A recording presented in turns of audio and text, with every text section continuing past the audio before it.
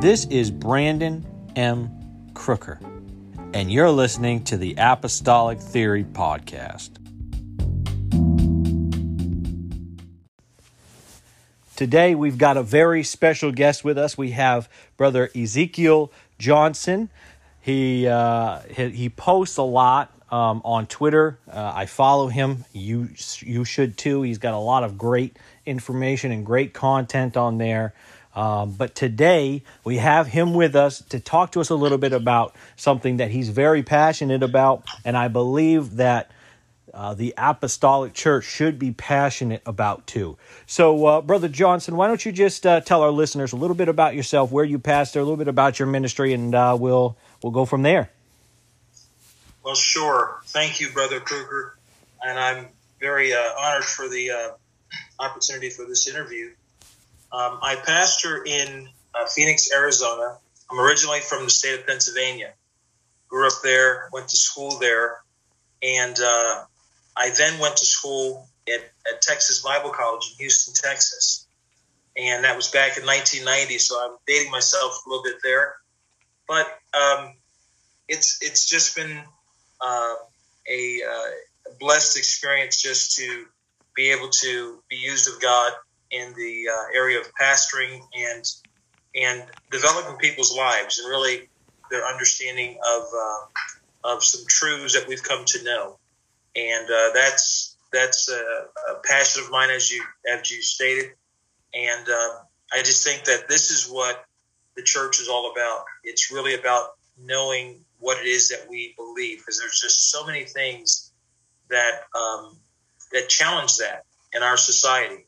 And ours really is a different day than the apostles, than what they dealt with. You know, if you were talking about Jesus, it was all pretty much the same. There wasn't a lot of division, other than people trying to hold on to the Old Testament law. But you didn't have all of these subdivisions within Christendom, and we have that to deal with, and it presents quite a challenge. But you know, the one thing that stands out is the fact that truth, I mean, it's a word that's bandied about by many, but really, when it's actually tried and the fire is lit up under it, it's always going to produce the same thing. You're not going to find something new that shakes truth's foundation.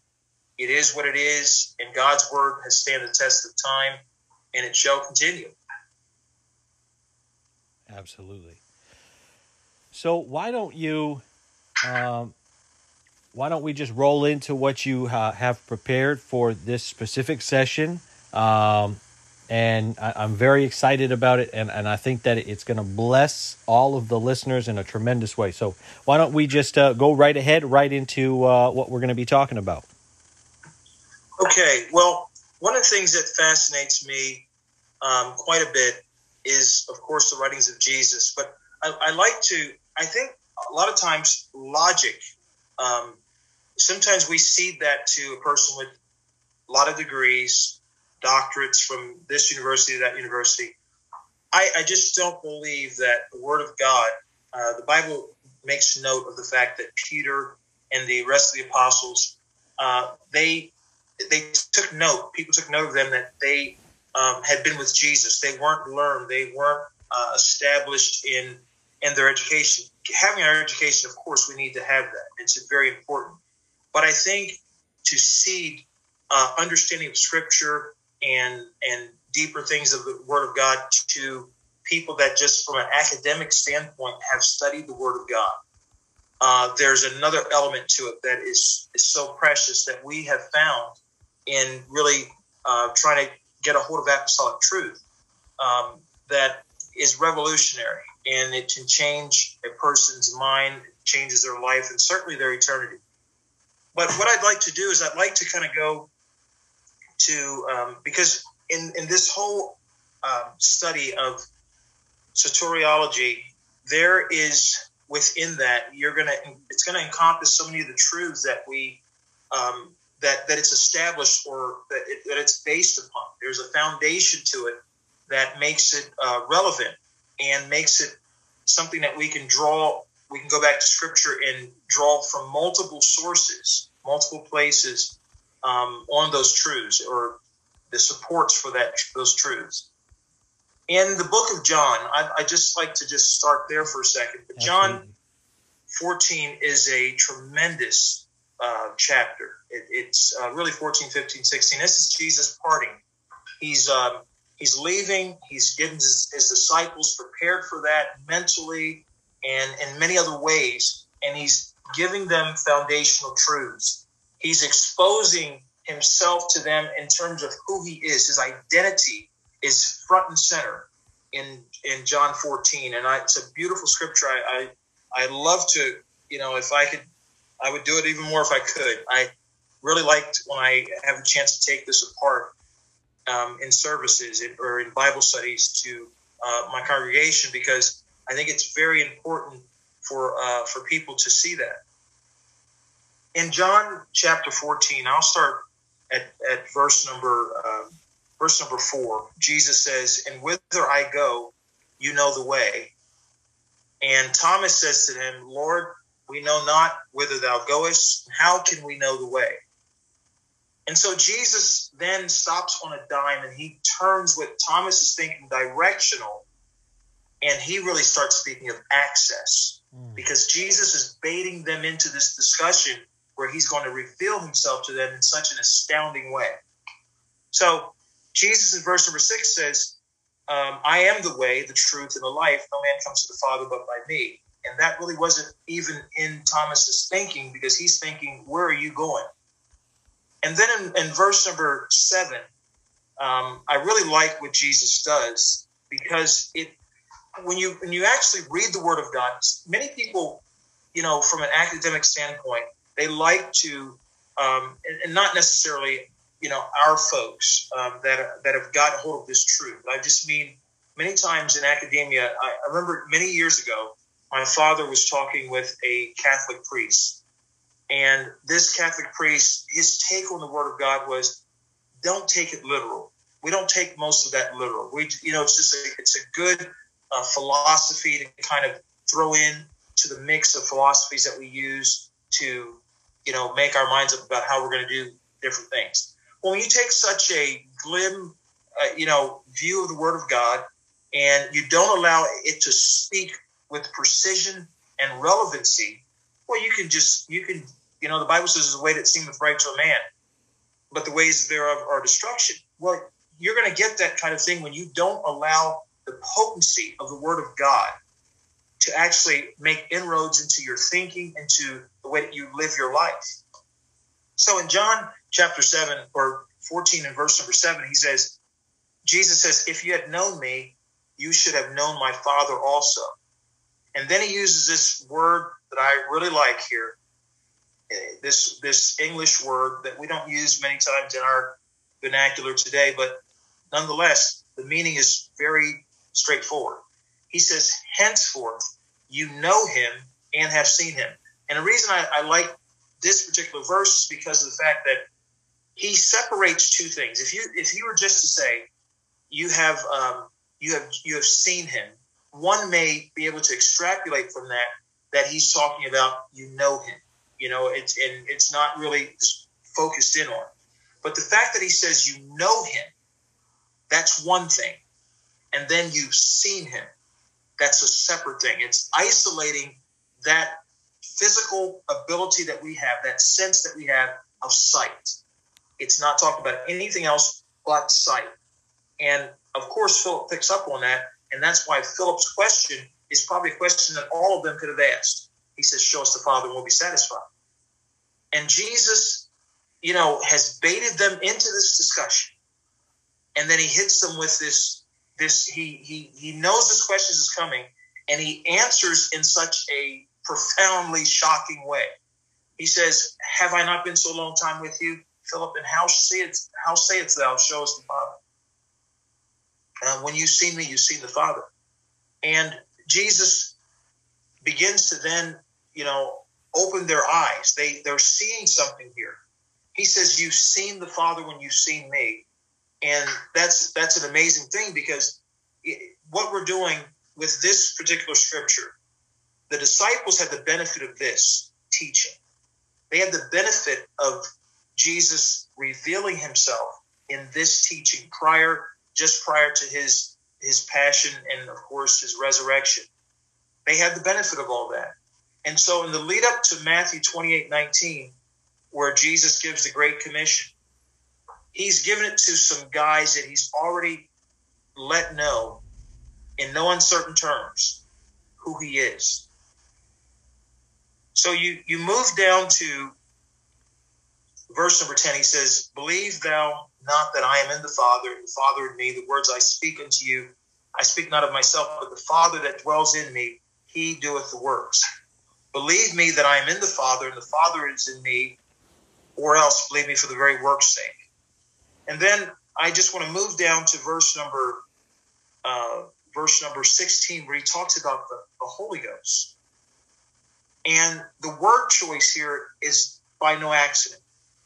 He's playing on words, and Jesus is using this whole, in the way that he talks, he gives them something, and then he unwinds it, or he unfolds it, so they can see, they have an understanding.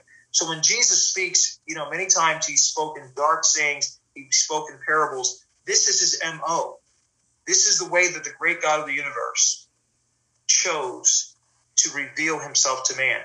Not always just straightforward with everybody, but sometimes he says that he masked things or hid some things in his speech.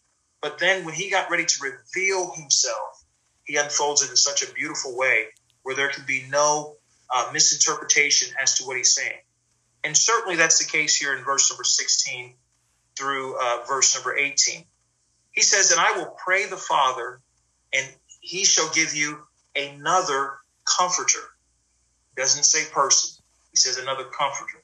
His words are designed to convey the message that he wants to make sure we receive. "That he may abide with you forever, even the Spirit of truth." So it's a spirit. Now he reveals what that comforter is. It's a spirit. "Whom the world cannot receive," and here's why they can't: "because they see him not, neither know him." See, once again, he's playing on those two things, knowing and seeing. Knowing and seeing. Seeing is the relevancy of the now. The fact that they're looking him in the face as he's talking, as he's saying these things to him. And that becomes really relevant in the next phrase here that he says, next few words that he says. He says, "But you know him, for he dwelleth with you." Speaking of himself, and he's just unfolding, the layers. He's letting them see who he is, "and shall be in you." So that last stanza, he says, "But you know him." The world doesn't know him because they can't see him. They can't receive him, rather, because they can't see him, and neither do they know him. "But you know him, for he dwells with you, and shall be in you." Who's dwelling with them? No one but Jesus. So he's talking in these word circles, but they're getting the point. And that's the point. They are getting the point. Even if people today look at this and they don't grasp the point and they don't grasp what he's saying, these guys certainly did. It was for them. And so in verse number 18, he just takes all of the cloak and dagger, if you will. He takes all of that out of the picture, and now he just comes very clean with that, using the same word that he used previously in verse number 16. He says, "I will not leave you comfortless. I will come to you." And so he goes from talking about another comforter coming to saying that he's the one that's going to bring the comfort. And it's amazing things like that you see in Scripture, that Jesus really let his disciples know what was going on. They got the picture. And that's why when he rose from the dead, one of the first things he says to Mary is, "Go tell my disciples I'm risen." First of all, they need to know that, but also to go meet me in the mountain. That mountain meeting was very, very important. And that meeting was important because of the fact that Jesus was going to convey a message to his disciples that they would get. And there has to be an outcome-based analysis that's done. You know, we do it in everything else. If there's a new type of treatment, I used to be in, years ago, I had the mental health treatment center.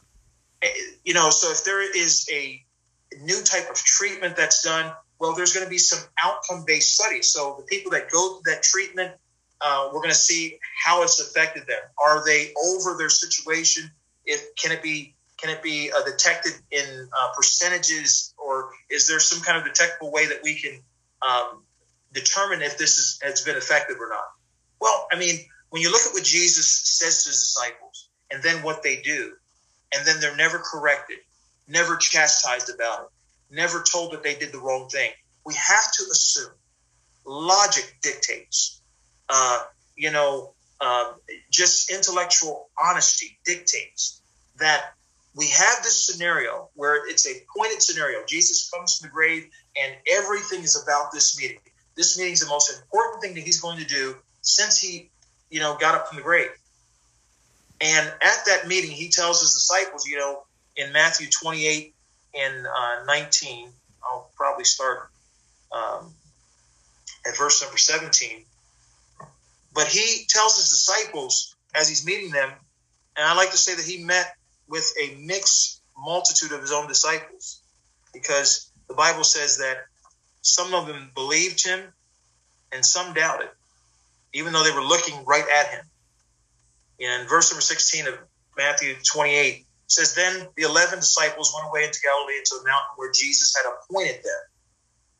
He had appointed them to meet them in the mountain. And when they saw him, they worshipped him, but some doubted. They're looking at him, and some worshiped, but some doubted. And then Jesus came and spake and said, All power is given unto me in heaven and earth. And then, of course, he says, Go ye therefore for that reason, based upon that reason, and teach all nations, baptizing them. The baptism, he just kind of brings us into discussion as it's an assumption. It's assumed because Jesus his disciples were already baptized, as were John the Baptist. And as a matter of fact, in John 4, it says that he had baptized more people than John the Baptist had baptized in his ministry. But this was something that John the Baptist, God had him introduced to the scenario of repentance. But here's Jesus adding his name to baptism. Before, baptism was in no one's name. You look at Matthew 3 and 5 and 6. There's nobody's names mentioned. That's not what it's for. Acts 19 and verse number 4, Paul lets us know pretty succinctly that it's a baptism of repentance. In other words, the act of repenting in John's ministry encompassed baptizing. A person was baptized as they confessed their sins as they were going down in the water. So here Jesus adds his name to baptism. He adds a name to baptism, but something that was relevant with the disciples that had the benefit of the teaching, his parting message. As he was leaving, he gave them that message about who the Father was, how he made himself synonymous with the Father, and how he made himself synonymous with the Holy Ghost. So when he says this to them, Go ye therefore and teach all nations, baptizing them in the name of the Father and of the Son and of the Holy Ghost.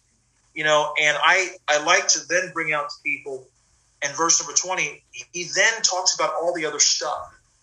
The main teaching was about baptism.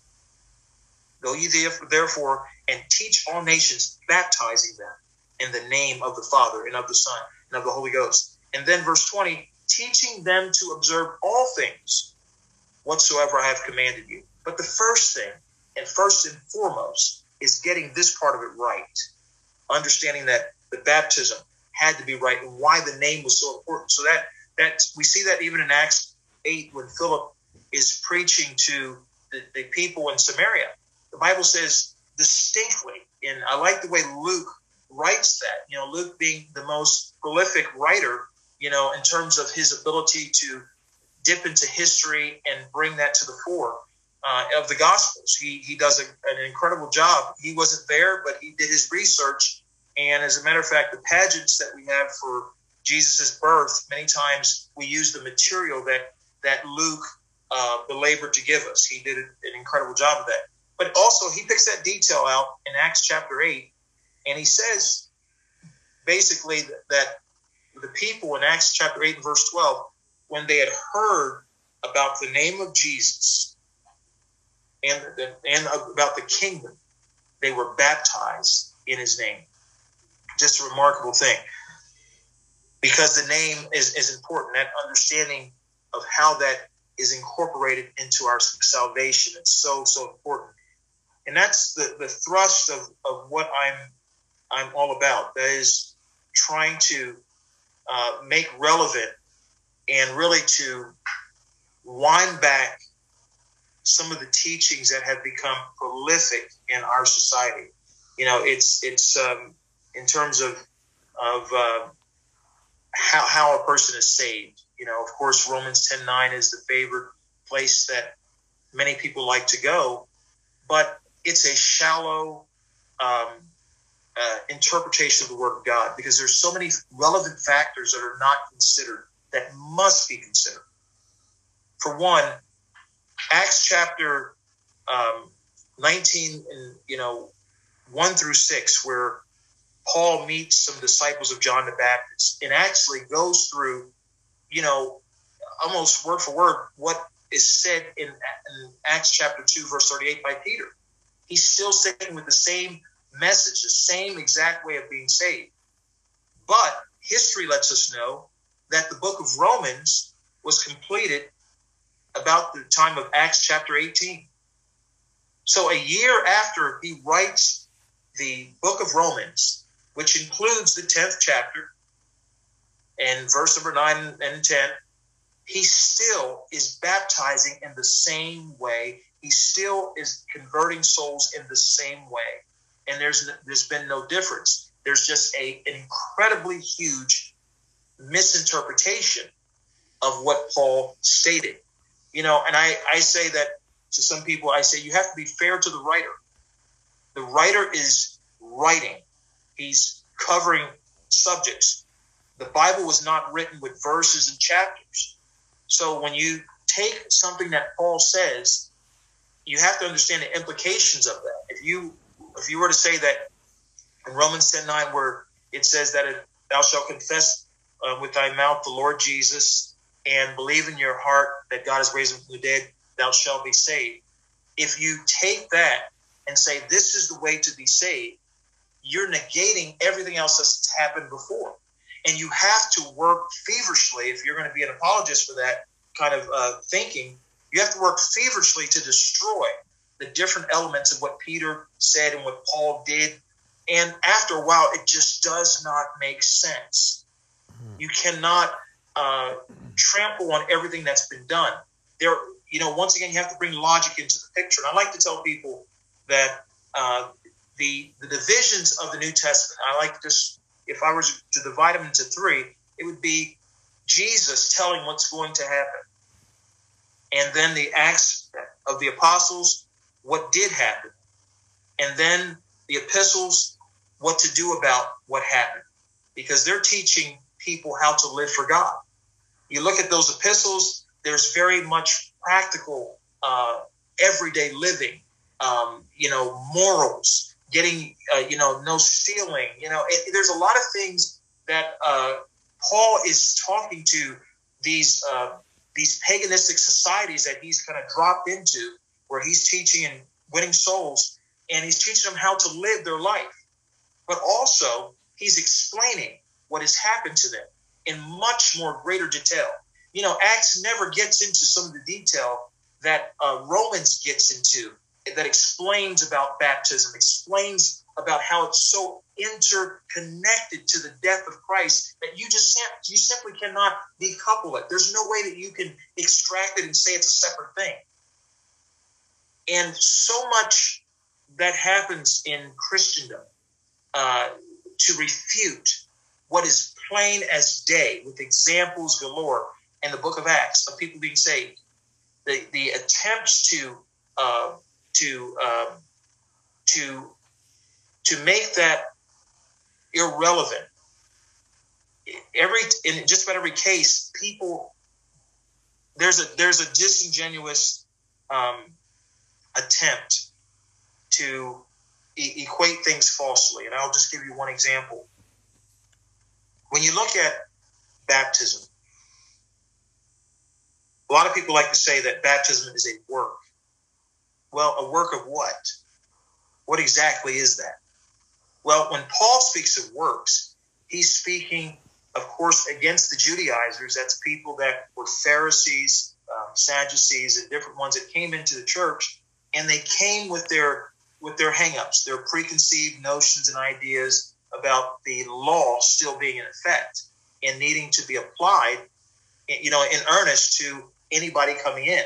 As a matter of fact, that whole thing was the premise behind Paul and Barnabas basically storming to Jerusalem to a conference in Acts 15 to kind of get some things settled, because he was winning people, and then he had these other zealous people that were Pharisee in origin, and the Judaizers more or less coming down and going after all the places that he had gone and twisting their thinking and making them think that they're not saved because they haven't brought elements of the law in. And Galatians, he deals with that a lot. But, when people equate baptism to the law, you can't do that. You're crossing dispensations. There's nothing in the law that has baptism in it. The mikvah is not baptism. Totally different.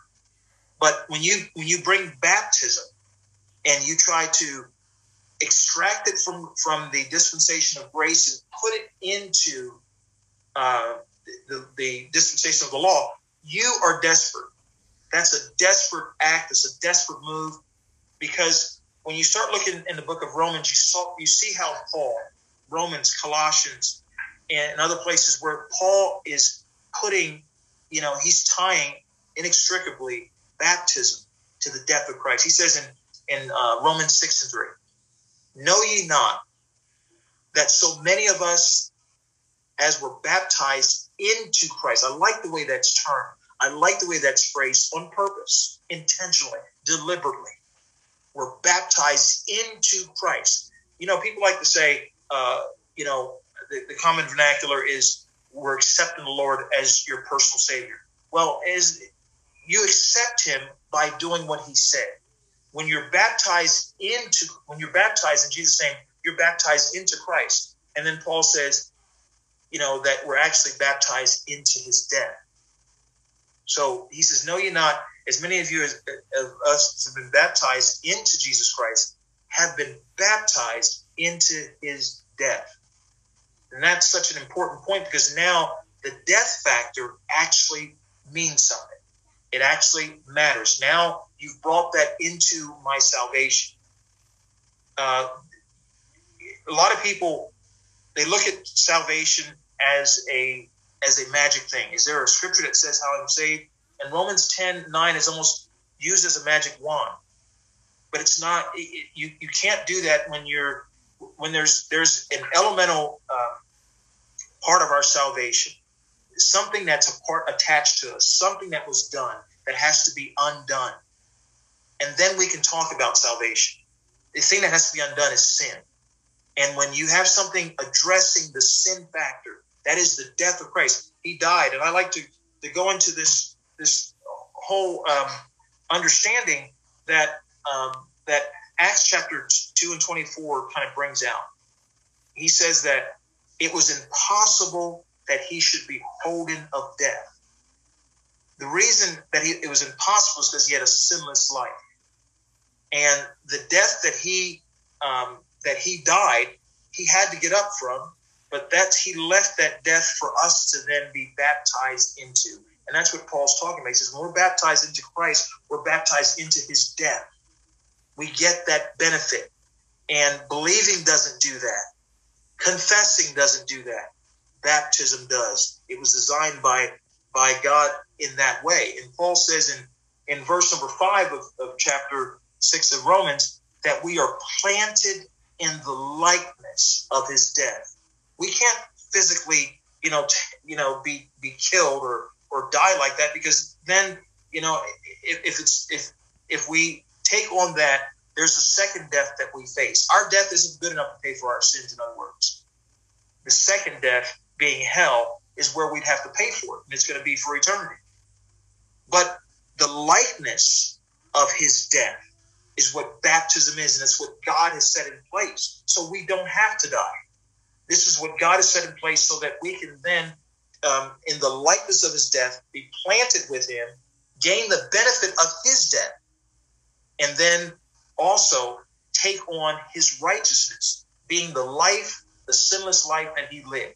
Now that's attached to us, and we look at, when God looks at us, he sees righteousness, not our own, but Christ, because we've left our old man, we've left our sins there, and we've taken on him. Also in the book that Peter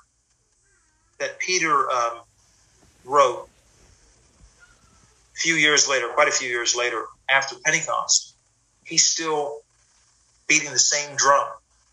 He's still marching to the same tune. He's the guy that, is responsible for those famed words of Acts 2:38, where he says, repent and be baptized, every one of you, in the name of Jesus Christ, for the remission of sins. And in the book that he writes, he says likewise, and he, of course, he does a comparison to Noah and the flood and how 8 souls were saved. He says, likewise, the like figure rather, baptism also doth now save us. Not, and then in parentheses, not the cleansing of the filth of the flesh, but it's an answer to God of a good conscience. Whose good conscience? Not our good conscience, but it's an answer to God of a good conscience because we've taken on his righteousness. And then after parentheses, it says, by the resurrection of Christ. The proof, the crowning proof that Jesus was sinless was what Acts chapter 2 and 24 says. It was impossible for death to hold him. He had to get up because death was only enacted as a punishment for sin. We go back to the garden to see that.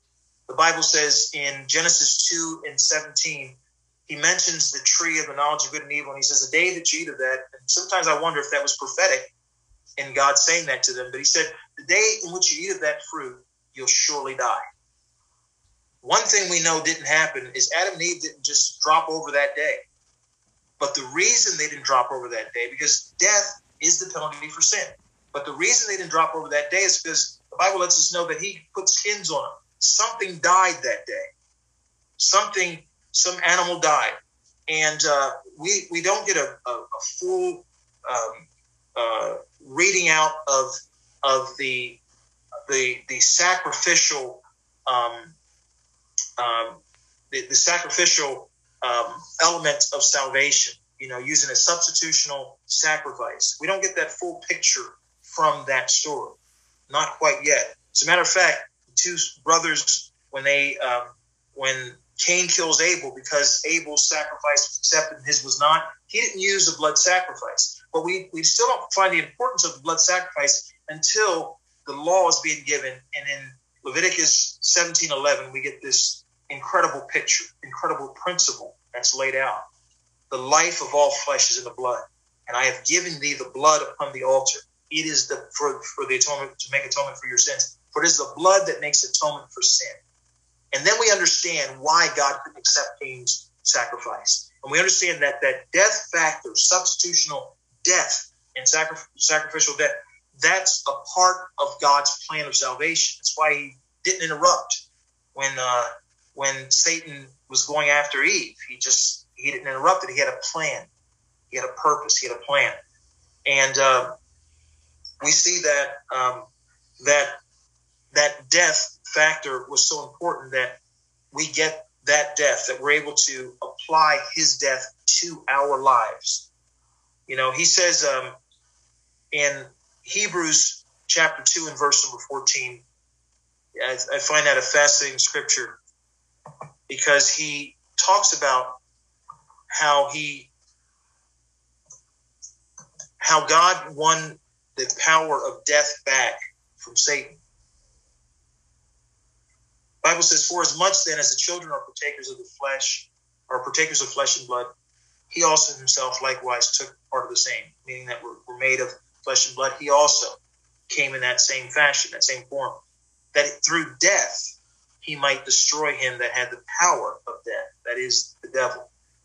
And through that purpose, Satan thought he was getting rid of Jesus. He was going to take him out.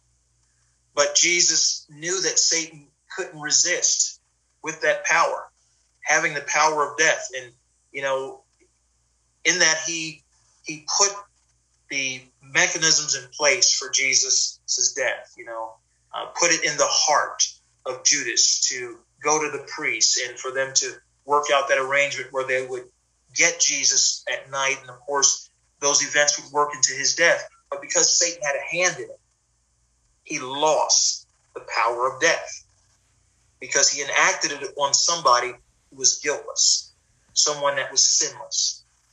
And but it's a powerful thing, just to be able to share the truth of God's word with so many people, because there's so many different angles people come at this from, and it's the word of God. It's incredible. There's so many different ways to prove that what we're doing, what was said on the day of Pentecost, is right. There's ways to go into the epistles to prove that. There's ways to go into the Old Testament to prove that. And it's an incredible thing to be a part of that. And just excited to do it. Amen. And Twitter provides a incredible platform to do that as well. Absolutely. I find it interesting that there are groups of people in Christianity who will try to discard the message on the day of Pentecost, when Peter gets up and he's saying, this is how what must I do to be saved? And he tells them, repent, be baptized in Jesus' name for the remission of sins, and you shall receive the gift of the Holy Ghost. And that wasn't the first time that he preached that message and that he got the exact same response. And then there are people who are trying to, well, maybe Peter, I would trust the words of Jesus over the words of Peter. Well, Peter walked with Jesus, right? He was taught by Jesus. Do you think that Peter just maybe he misunderstood what Jesus had taught him? And no, absolutely not.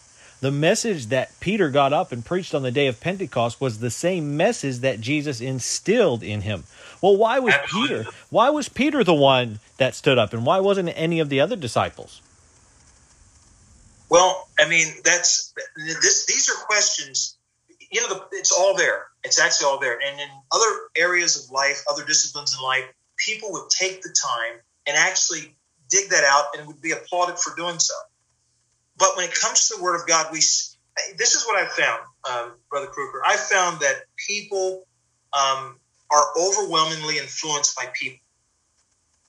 That is to say, if there's somebody that has a history, reputation, tradition, the guy might be one of the church fathers, quote unquote, after the New Testament church, of course, after the first century. And because this guy, said something, it's endured all this time, and it's unchallengeable in some people's minds. And that is just as strong as a person that says, my grandmother was a good Catholic and she was a good lady, and I don't believe she's in hell, so I can't accept anything else that's different from what she believed or that she did. And it's the tie into people that I find more, because, logically, I mean, honestly, just in answering your question you just said, I mean, we both can go back there and look at Matthew 16. Jesus put that there on purpose. He set Peter up to do that on purpose. He wanted Peter to say that. He knew Peter was impetuous and he would come forth with was the top thing that's on his mind. And Jesus says to him, hey, flesh and blood has not revealed that to you. In other words, your thinking, your intellect, you haven't looked at things and analyzed and come up with this. He says, this was given to you by God, divine inspiration.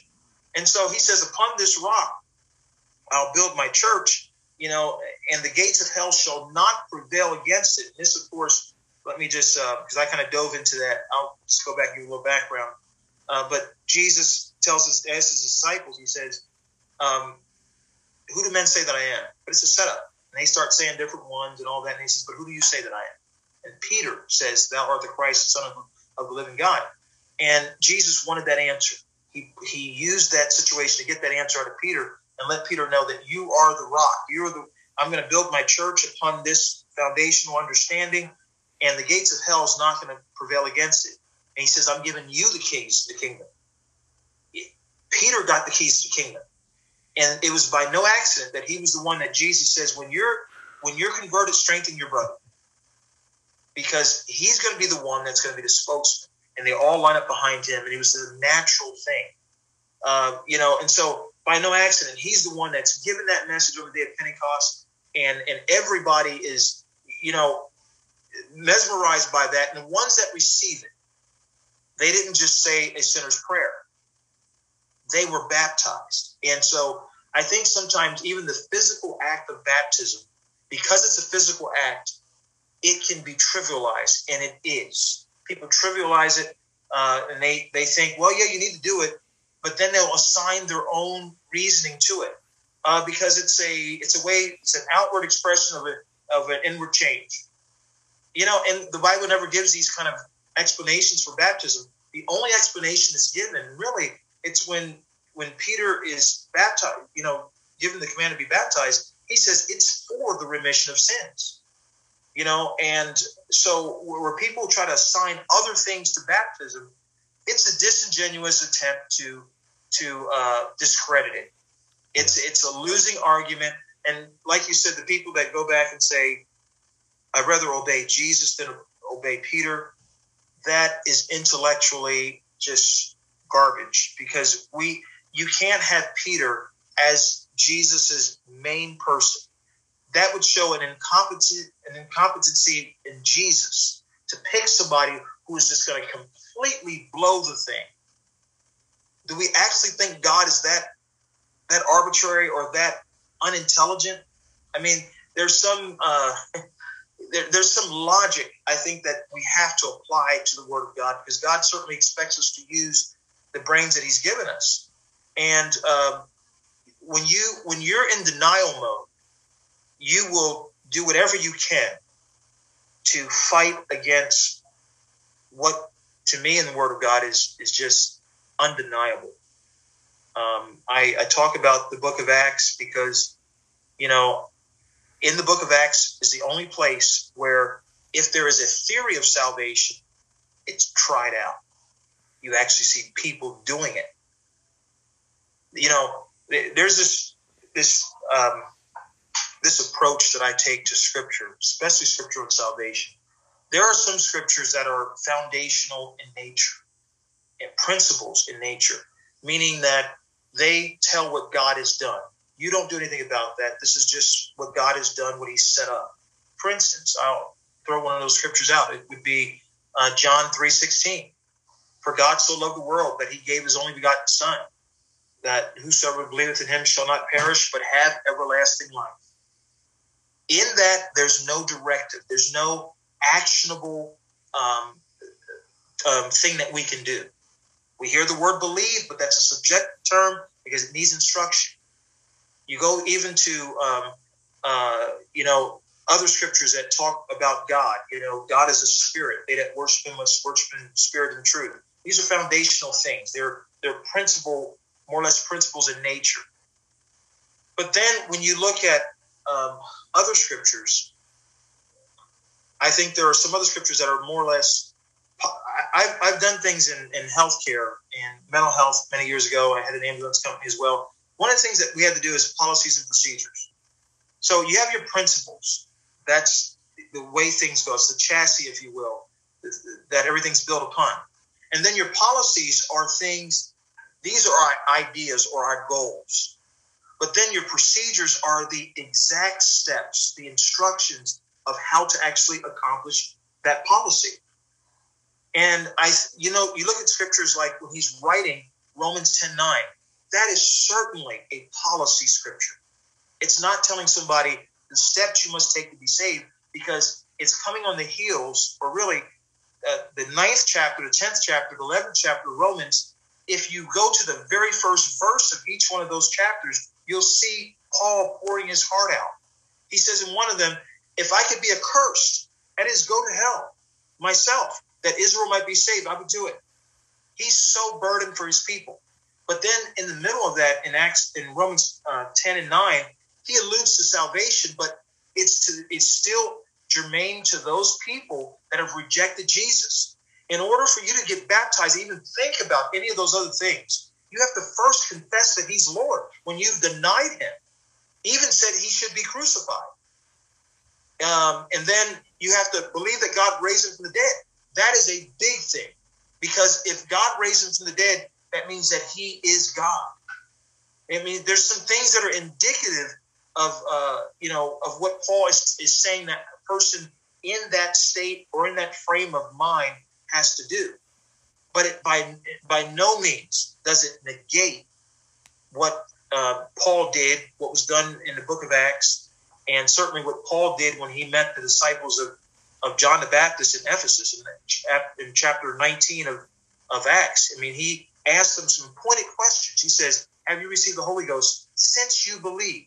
So many people like to emphasize believe and put believe up there and make it the new baptism. But no, he says, have you received the Holy Ghost since you believe? Suggesting that it's a possibility, a great possibility, that you have not. And so when they say they haven't heard whether there be a Holy Ghost, his next question, since baptism is not important to a lot of people, why does he go there? He does. He asks them, how were they baptized? When he finds out, the next thing he's talking about is rebaptizing them, not about accepting the Lord as your personal Savior. So I think a lot of people are off base, and it's because the influence of other people. When you see a big crowd of people in a church, they all can't be wrong is what our mind tells us. And too many people stop there rather than investigating like they would in some other disciplines in life. Yeah. And I feel like a lot of times the people that, and I want to be very careful with the way that I word this, but to be fair, they've been duped into believing, these people or these men and women who are, preaching this doctrine of salvation aside from digging into the scripture in its entirety. And sure. So when they do get duped, it becomes easier for them to just say, okay, well, I just accept Jesus Christ as my personal Savior, and that's all I have to do, and I'm good. Yeah. Because the challenge, there's nowhere to come back. It's hard to fight Scripture, and it's easier to grab the Scripture. I call them drive-by Christians. They see a Scripture, a verse, they grab it and run with it. Don't even try to find out the contextual understanding. Don't even try to dig into that, because maybe that will make them lose the footing on which they stand. And when you get into an argument and the basis of the argument is just to be right, that's a natural thing with all of us. That's, you learn people. And people not naturally, if you get an argument, you'll polarize many times without knowing, unless you're realizing what you're doing. Sometimes it's just a matter of being right.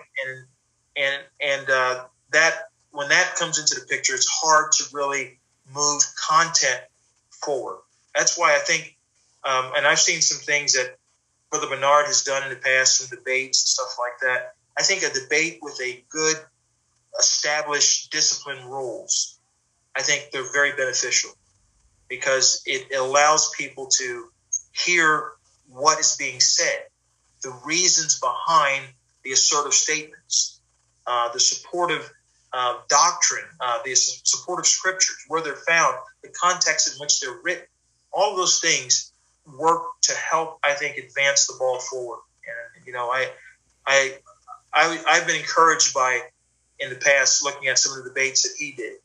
I like that style. He's very respectful of the other side, but he comes to the table with such a basis of knowledge of Scripture, and it just really wins the day. Right. When everything's said and done. So really, the biggest question for all of our listeners would be this: can a person be as saved today as they were in the book of Acts without following the same pattern? I can't see how that is even possible, because I think what's going on is the fact that the pattern that he gave, the epistles, Paul in those epistles, and even Peter, they tie it into the death, burial, and resurrection. Paul does that quite succinctly in Romans chapter 6. And Peter, of course, ties it to the resurrection in the book that he wrote, 1 Peter 3:21. He ties it, baptism's saving ability. He just goes there with it. He says it's the saving ability of baptism. But we have to break down the elements, because what saves us is the fact that the sin has been eradicated. Sin has been removed. But what removes sin? The only way our sins are removed is that there is a death to pay for them. God never stops that process. God never changes that process. God's, is bound to that process. He says that it takes death for sins to be removed. And that's why he came to die. He came in flesh and blood to die, to live as a man, to defeat sin in the flesh, and then present himself a spotless lamb. And that death, then, we can take on. But there's nothing else to give us the power of that death other than baptism. When Paul says that, I've been, and what happens is I get stuck in certain scriptures. I find wow, this is treasure trove of information here that perhaps I didn't even see before. But Romans 6:3 is just a fascinating scripture to me right now, because he says when you're baptized into Christ, and that's into his death. There's no other way we get into his death. Jesus says in John 3:5, he says, except a man, or John 3:3, he says, except a man be born again. Why would you have to be born again? That was very strange language to Nicodemus. But Jesus was projective in his speech. Many things that he said were seeds that would then unfold when the church age came to be. And so he says you have to be born again. Well, something has to die. The old man has to die. Jesus never mentioned any of those words, but the seed was enough to say it. And when you start getting to the Gospels, or not the Gospels, but the epistles, you then see, as he's talking, give more explanation about the origin of our salvation. In other words, things that we did initially, when we're saved, he starts to put some meat behind that. And what you then find out is the old man died, and then you're born new. If any man be in Christ, he's a new creature. There's the born again. And it's a seed that Jesus said way back when. You have to be born again. Nicodemus had no clue. But then when you see those epistles begin to break down the entry point, baptism, it's into his death. And you start to see you're a new creature in Christ. And these things just kind of flow together so beautifully. And so, no, I don't think it's ever changed. I don't think it can change, because you can't have an dispensational change of the message. That just makes no sense, unless they're trying to say that at some point we entered a different dispensation. Then they'd have to bring a lot of scripture to prove that. But I think that argument falls short, because God's still filling people with the Holy Ghost. Right. And there is an Acts chapter 2 and verse number 39 that really blows a hole in a lot of other theories that talk about some new fangled message. I preach a message that says, when did the message change? Paul sealed it when in Galatians 1 and 8 and 9, he kind of repeats himself. He says, if anybody preaches another gospel, let him be accursed. Now the Galatian church that he established was on his first missionary journey. And that would have been from Acts chapter 12 to 15. So he makes a statement about there can be no other message preached. And he then in chapter 19, if we were still guessing as to what Paul was preaching, Acts chapter 19, he's preaching the same thing that was preached on the day of Pentecost, 26 years later. And so in light of that, there really can be no other message, because this is a beautiful plan of God that takes a lifetime to get to the bottom of, because there's just so much that just explodes and expands as you're digging into this truth. Wow. Well, brother, I just want to thank you for your time, and I'm sure the listeners will appreciate the time, the study, and the effort that has gone into this session. Tremendous, absolutely incredible information, incredible resource for people who are growing as Christians, or people who don't quite understand maybe why we believe what we believe. And this has just been, wow. Brother, this is good stuff. I wish we had a whole nother hour to talk about it, because it's that important. So I just want to thank you very much for the time that you've invested in this episode on this specific topic. I believe people will be blessed and encouraged by it. Well, thank you for the opportunity. Yeah. This podcast is made possible because of listeners like you who are willing to bridge the gap. We now have a sponsorship program on our Anchor website in which you can become a monthly sponsor of $1, $5, or $10 a month. Follow us on Instagram, Twitter, or Facebook.